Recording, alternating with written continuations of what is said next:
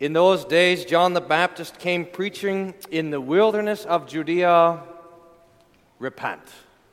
You may be seated.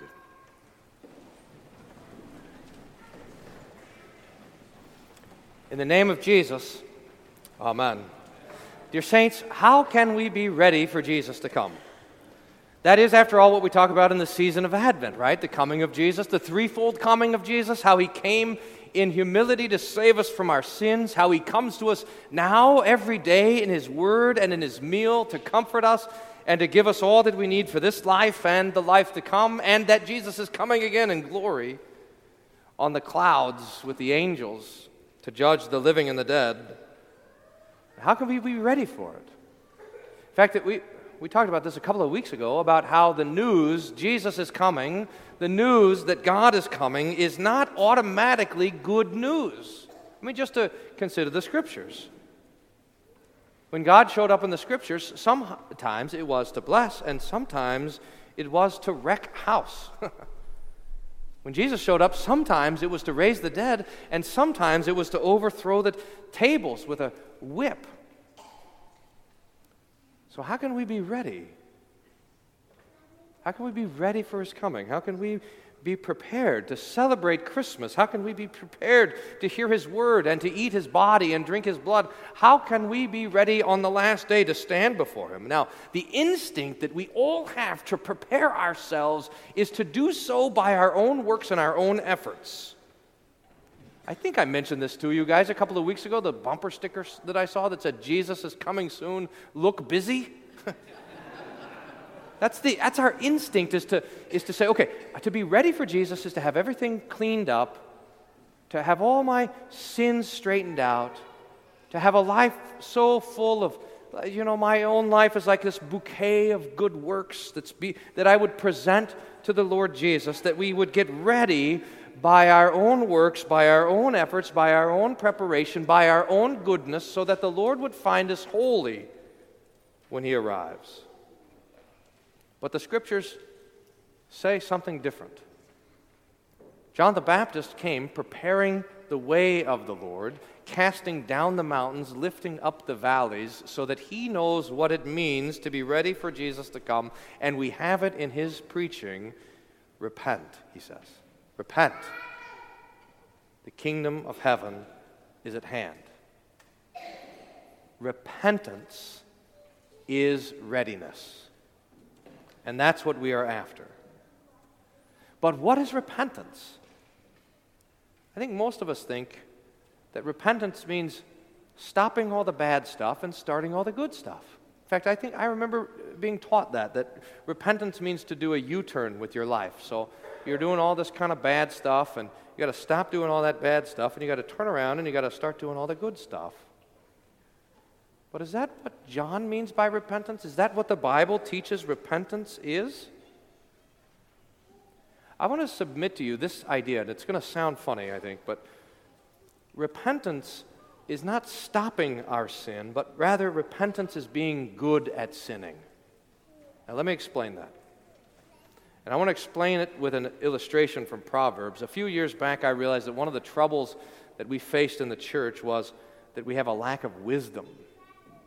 Not in any particular congregation, but just in the church at large. We hardly talk about wisdom. We talk some about faith and some about mercy, but we hardly talk about what it means to be a wise person, and that's what's needed in this life to get by, is wisdom. So I started studying the book of Proverbs to figure out what wisdom was. Now, I thought that wisdom meant knowing all the right answers, being right all the time. Someone comes with a question and you know how to answer them. But Proverbs gives us an entirely different picture of wisdom. Here's, for example, Proverbs chapter 9, verses 8 and 9. Right before the theme verse where it says, "The fear of the Lord is the beginning of wisdom," Solomon writes this: "Don't reprove a fool, or he'll hate you. But reprove a wise man, and he will love you. Give instruction to a wise man, and he will be still wiser. Teach a righteous man, and he will increase in learning. And verses like this are all over the Proverbs. If you correct a wise man, he'll thank you for it. If you rebuke a wise man, he'll be glad about it. If you give instruction to a wise man, he'll rejoice in that instruction. And what it turns out to be a major part of wisdom, of being a wise person, is not being right all the time, not knowing the right answers, but rather to be good at being wrong. I mean, if a wise person was right all the time, then why would you have to rebuke him? If a wise man knew all the answers, why would you have to instruct him? This is at least gives us a glimmer of hope that if we want to be wise, it doesn't mean knowing everything. It doesn't mean being right all the time. But in fact, what it means is being good at being wrong. And we've all got a shot at that. Because we're all wrong all the time. I am anyways, and it's good fodder for wisdom. But here's the problem, right? It's tough to admit that you're wrong. We want to defend ourselves.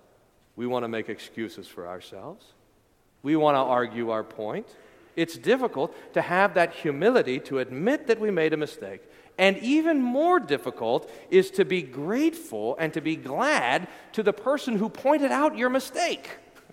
I mean, how hard is that? But that's exactly what wisdom is. Solomon says, hear it again. He said, reprove a wise man, and he will love you. So being wrong is not the problem. It's what you do with it. Being wrong is not the issue. It's what you do when you're called out for being wrong. And repentance is like that. Repentance is being good at being wrong. We're all sinners. You should know that. I'm a sinner. You're a sinner. And every day we break God's law in the things that we think and the things that we say and the things that we do and the things that we fail to do. But the question is for us, what are we going to do with our sin? How are we going to treat it? How are we going to think about it? Remember that sin assaults us in phases. You kind of have, if you think of a sin and a timeline for sin, you have the thing leading up to the sin, which is temptation, and then you have the sin itself, and then you have the outgrowth of sin, and that outgrowth is the major, sin is important, but that outgrowth is so important. What are you going to do with your sin? How are you going to think about your sin? How are you going to treat your sin?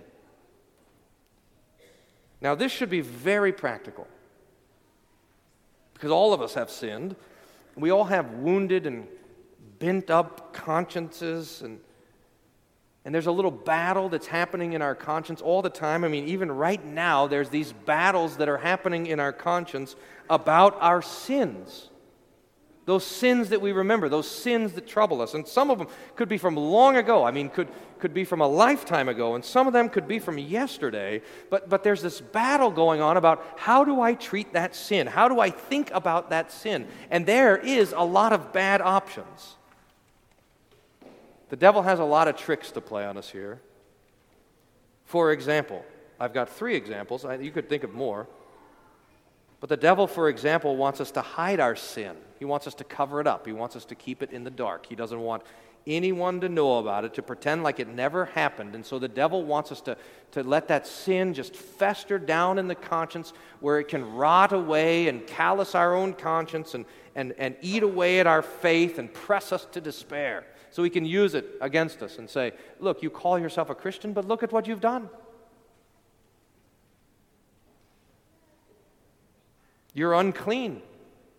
You're unholy, the devil lies because of that festering sin. Or another option, the devil wants you to be proud of your sin and to flaunt it. Who cares about God and his rules? Do whatever you want.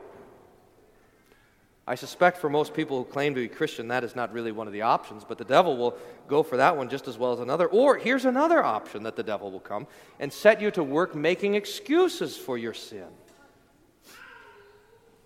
It wasn't that bad. They deserved it. I was tired. Nobody got hurt. I work hard. It's okay to blow off some steam. Nobody's perfect. You know this, right? So the devil wants you to hide your sin, to excuse your sin, to flaunt your sin, to do everything bad with your sin. And I suppose you can see something of yourself in these options. And this is the battle that's being fought. How do you consider your sins? But against the multitude of all of these options that the devil gives us, the Lord has given us only one option. And it is this: repent. Repent. Now, what does this mean? What's repentance? I'm going to read you the definition from the Augsburg Confession. This is really good, actually. And in fact, if you haven't read remember the Augsburg Confession was what the Lutherans wrote in 1530 when they said, "What do you guys believe anyways?" And so they wrote up the Augsburg Confession. I made a bunch of copies of it for people to read, but I think maybe the first service gobbled them all up. But I'll make some more for next week. If you haven't read it in a while, it's really quite great. And this should whet your appetite, because this is the Augsburg Confession's definition of repentance. They said, "Now repentance consists properly of these two parts.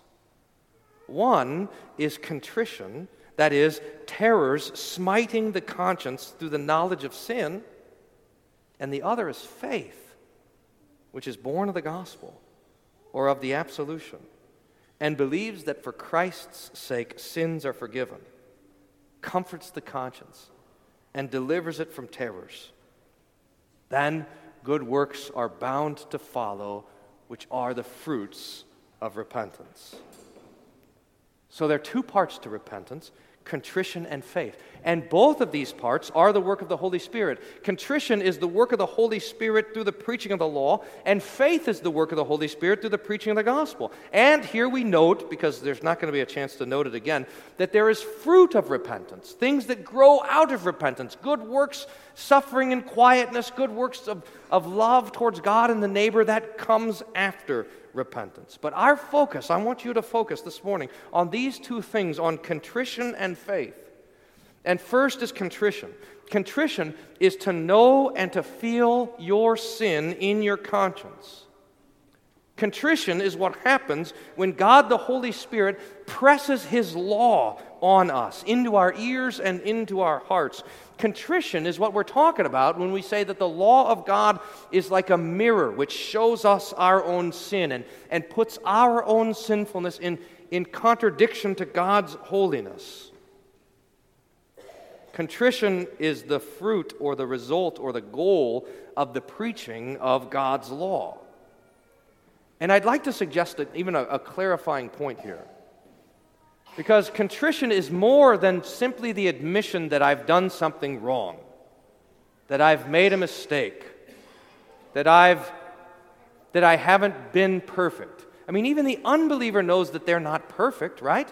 I mean, you go out on the street and you ask someone who doesn't even know the name of Jesus if they are a perfect person, and I imagine that would be hard to find. But what's the result? They say, well, I'm not perfect. I haven't done everything right. I've made mistakes. Sure, I've made mistakes. But everybody makes mistakes. To err is human. Nobody's perfect, right? But the Christian knows something more. You, dear saints, know something more about your sin. You know something more than that you've made mistakes. You know that your mistakes, that your sins, that your failures are offensive to God. In fact, more than that, you know that your sins have earned you God's wrath. You know that your sins have earned you hell. You know that because of the things that you've done wrong, knowingly done wrong, that God should cast you off forever. You remember King David in Psalm 51, he says, and this seems like a wild thing to say.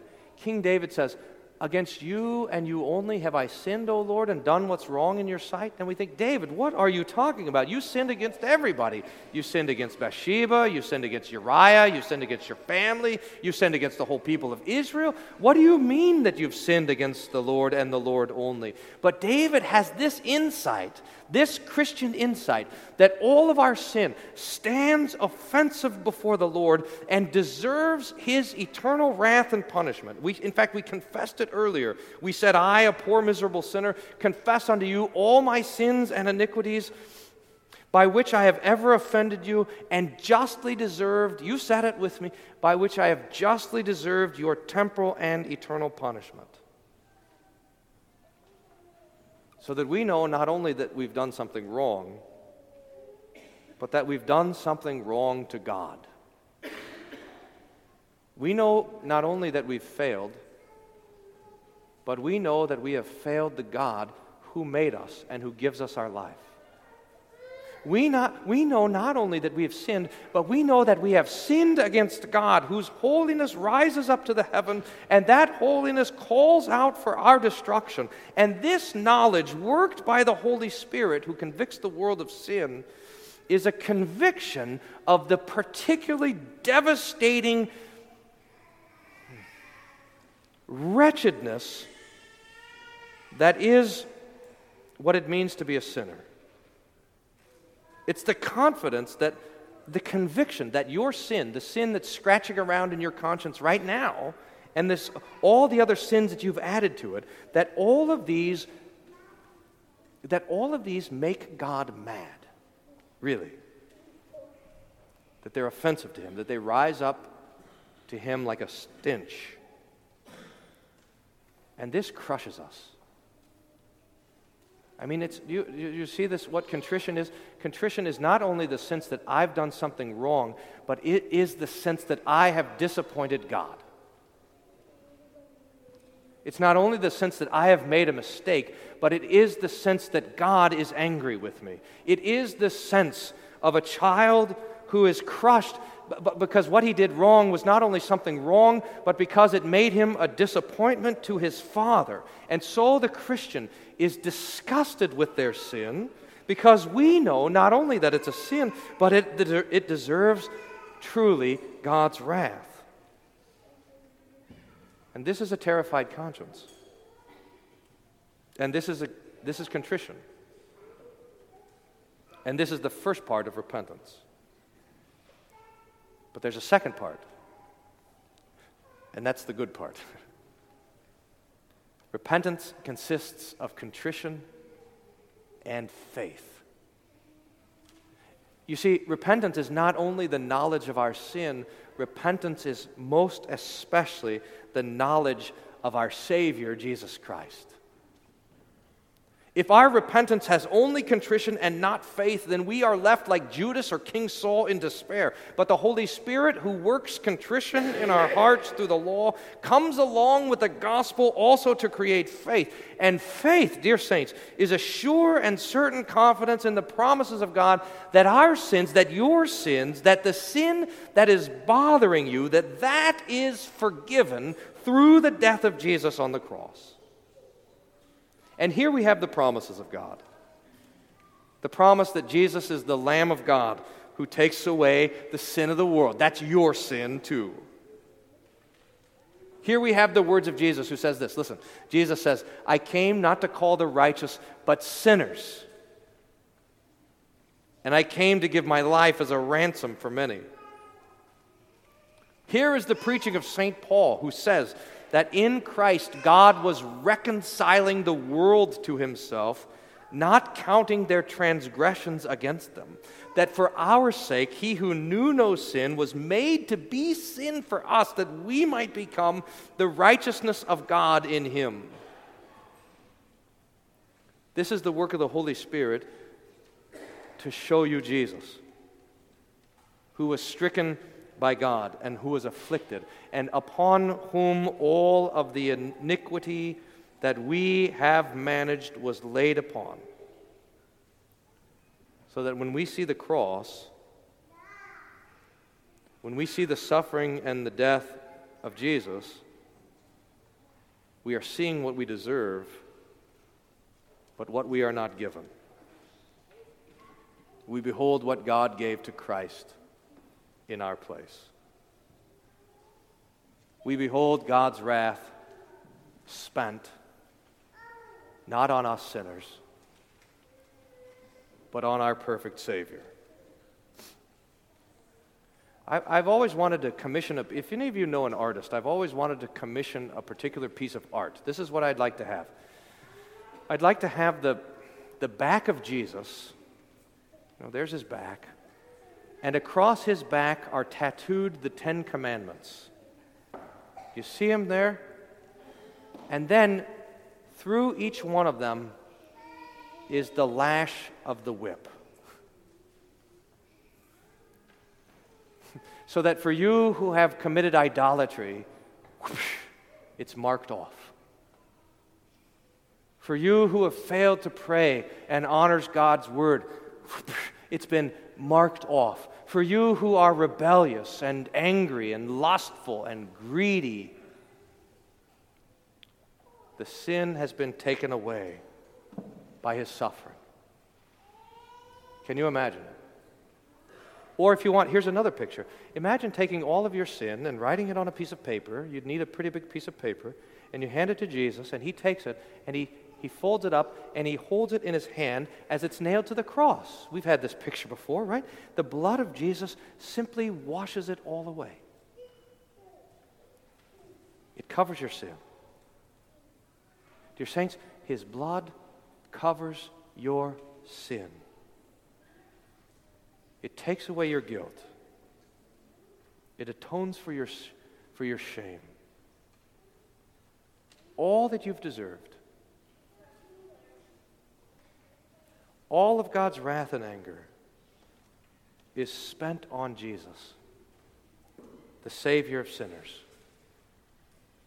Your Savior. His work on the cross was for you.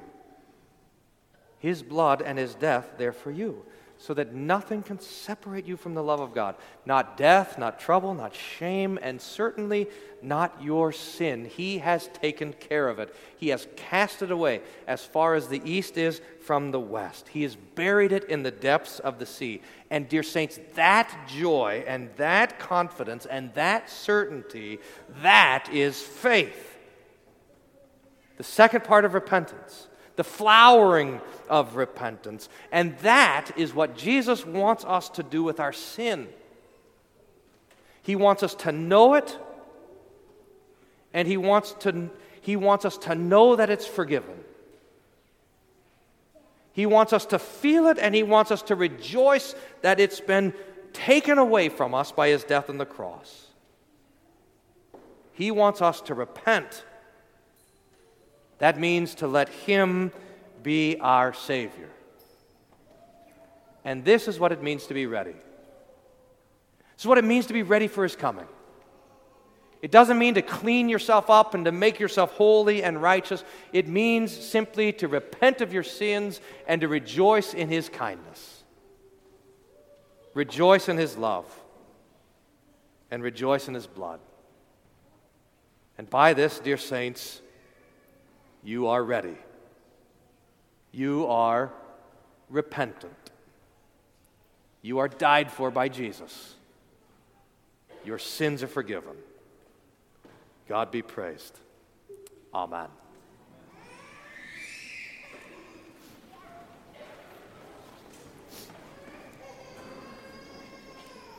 In those days, John the Baptist came preaching in the wilderness of Judea, saying, "Repent, the kingdom of God is at hand."